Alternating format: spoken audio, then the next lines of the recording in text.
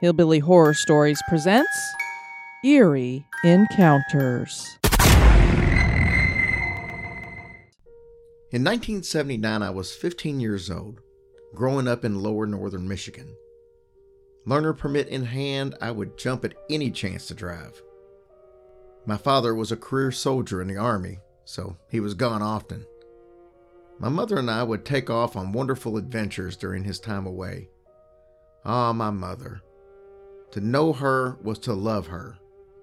Fearless, adventurous, and a happy lady. She never met a stranger, and I guess I got a lot of her in me. She loved singing and dancing, mushroom hunting, collecting rocks, as well as other oddities and antiques. One weekend, when Dad was gone, she stated that we were going antique hunting in the Upper Peninsula, and I could drive. I never packed so fast for a trip. We were ready to go in minutes. We were driving happily, singing to the one radio station that we were getting. Mom had planned our trip out on a map. She stated that we were heading to Cross Village, then to Menominee. She said that we would try to go to Keweenaw, a ghost town, but that ended up being a little too far. So we left in the afternoon, and by the time we were well on our way, it was late afternoon. There were trees growing over the road on both sides, very creepy, and it made it seem darker than what it really was. My mom asked if I wanted her to drive. The road was narrow and a little curvy, but I didn't want to give up my grip on the steering wheel, at least not yet. We were thirsty, so we stopped at a little wooden store on the way. We got our pop, and when we got to the counter, we noticed the clerk. He was thin and pale and had black hair all slicked back. Mom started talking to him, asking about any antique stores that are around, and he said that the locals didn't really like antique dealers. When he opened his mouth to talk, his front teeth were chipped in a V shape, like fangs. My mom kept talking while she was paying him, and he then told her about an abandoned church that was just up the road. She asked if she could go in, and he said sure, and gave her short directions. Once we got back in the car, Mom started driving. I looked at her and I said, "That man sure changed his tune to tell her about the church." And she just smiled and said, "Well, maybe he likes me." We both smiled, and I made the comment that she had a Dracula boyfriend. We got to the church and we got out of the car. It was getting darker now, but still enough light that we could see. There were fresh mounds on either side of the steps going into the church, which was odd since it was old and run down. I joked to my mom that maybe that's where they buried the antique dealers. We didn't stay very long after that. Mom just kind of looked in the door of the church and said, "Nope, nothing there, so let's go." I was pretty nervous by this time. I could tell that she was nervous too. She wasn't joking about leaving quickly. Mom drove for a little while and then lit up a cigarette. She rolled down her window and I told her not to roll it down so far that a bat could get in. We laughed, but then, on the top of the hill we were driving up, flew the biggest bat that you've ever seen. It was barreling down the hill, wings flapping, heading straight for us. I started screaming and crying, "It's the guy from the store! It's the guy from the store!" And Mom punched the gas and aimed the car right at it. I remember thinking and saying that the car won't kill it, and my mom said, "Well, she's at least going to slow it down." At the last second before we hit it, my mom swerved, sending our car into a spin. I thought we had hit it. When our car stopped, the headlights shone down the road, and when it got up, for one horrifying second, I knew it was going to kill us. It was then that we realized that it was a man on a bicycle wearing a huge poncho. That was what was whipping in the wind. He had fallen off his bike and was getting up, and we didn't even wait to see if he was okay. Mom got the car turned around and we left that poor guy. We stayed in the first motel that we found. It was older. The bathroom window wouldn't shut right, and the stains in the bathtub stopped us from showering. I know we didn't sleep well that night. We cut our trip short, and I barely remember the ride home. All Mom said about it was, "Don't tell Dad." That was from Shelley in North Carolina.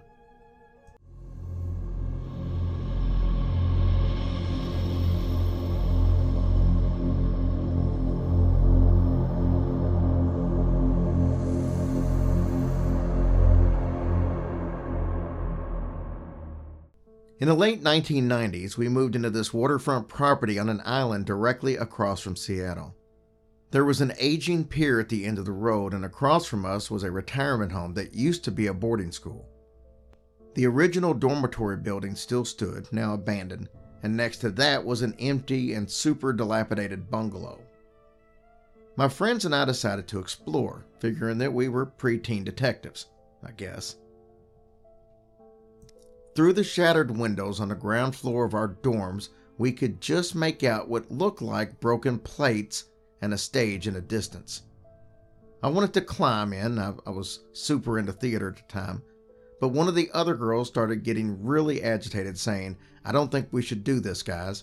I have a really bad feeling, guys."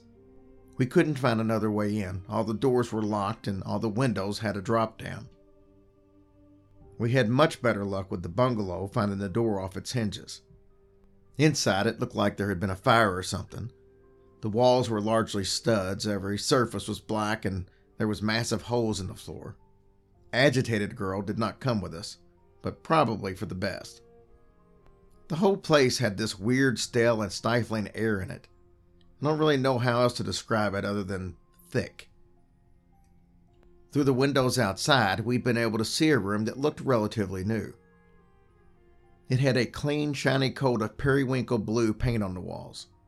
Yet walking around inside the house, which wasn't very big, we simply couldn't figure out where that room was. There were no doors in the wall that should have been shared with it, and when we went outside to look in again, we realized that we couldn't actually see any doors from within the blue room either.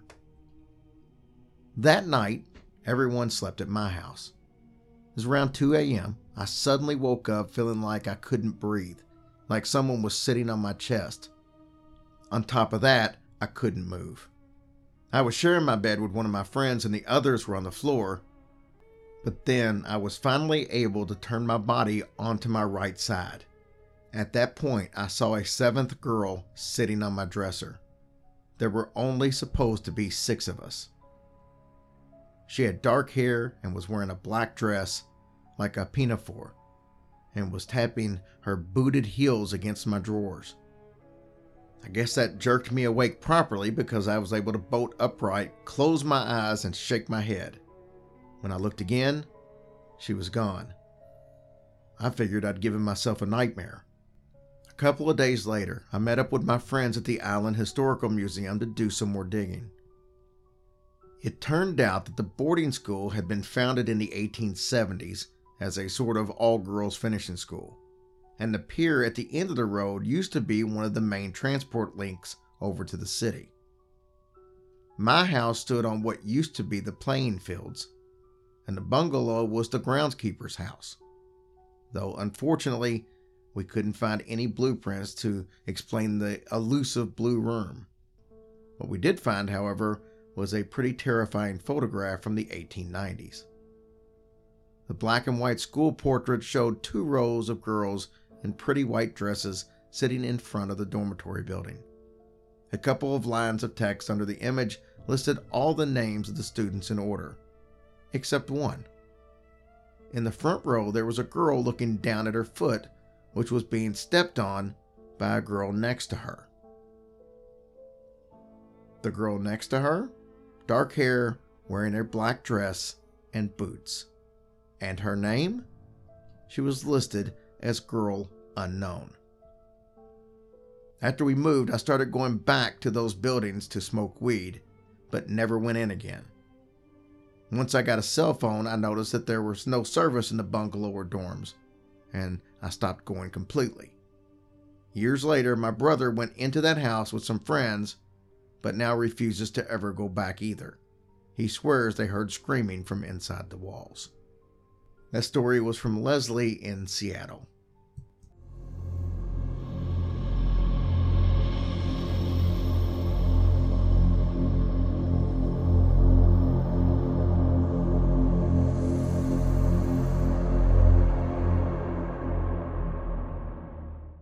My younger sister and I lived together in college, and we made friends with 2 other sisters that lived together and went to the same school as us. We got along beautifully and had so much fun together. We even moved to rent apartments in the same complex just to be close to our debaucheress. I know that's not a word, but I like it. College activities would be more convenient because we just had to walk straight across the parking lot. The Friends sisters invited us to come to visit their hometown, which was a little small town in southwest Texas, so we could meet their parents and stay with them for a fun-filled weekend, so we went. This home was huge, maybe 6+ bedrooms. It was a somewhat older house, maybe built around the 1950s, so there was plenty of room for each of us to have our own room. And of course, the Friends sisters elected to stay in their own childhood bedrooms, so my sister and I each took a guest bedroom. The first night we were there, we had a couple of beers in the backyard and we stayed up chatting and kind of joking around. No one was drunk by any means. Nothing odd was discussed, just a group of young college girls having fun. We probably went to bed around midnight or 1 a.m. at the latest. I went to my room, changed into sleepwear, and went to bed. I lay there, unable to sleep and not really sure why. I never really had any trouble just going right to sleep, but something just felt off. As I lay there with my eyes closed, I started to feel like someone was in the room, watching me. I had a strong feeling that it was coming from the corner of the room with a rocking chair in it. I told myself to ignore it and just go to sleep, but I couldn't push the feeling away. And then I thought I heard the rocking chair creak. Thoroughly freaked out, I slowly opened my eyes to find that there was a hazy figure of an old woman just kind of floating above the rocking chair, just looking right at me.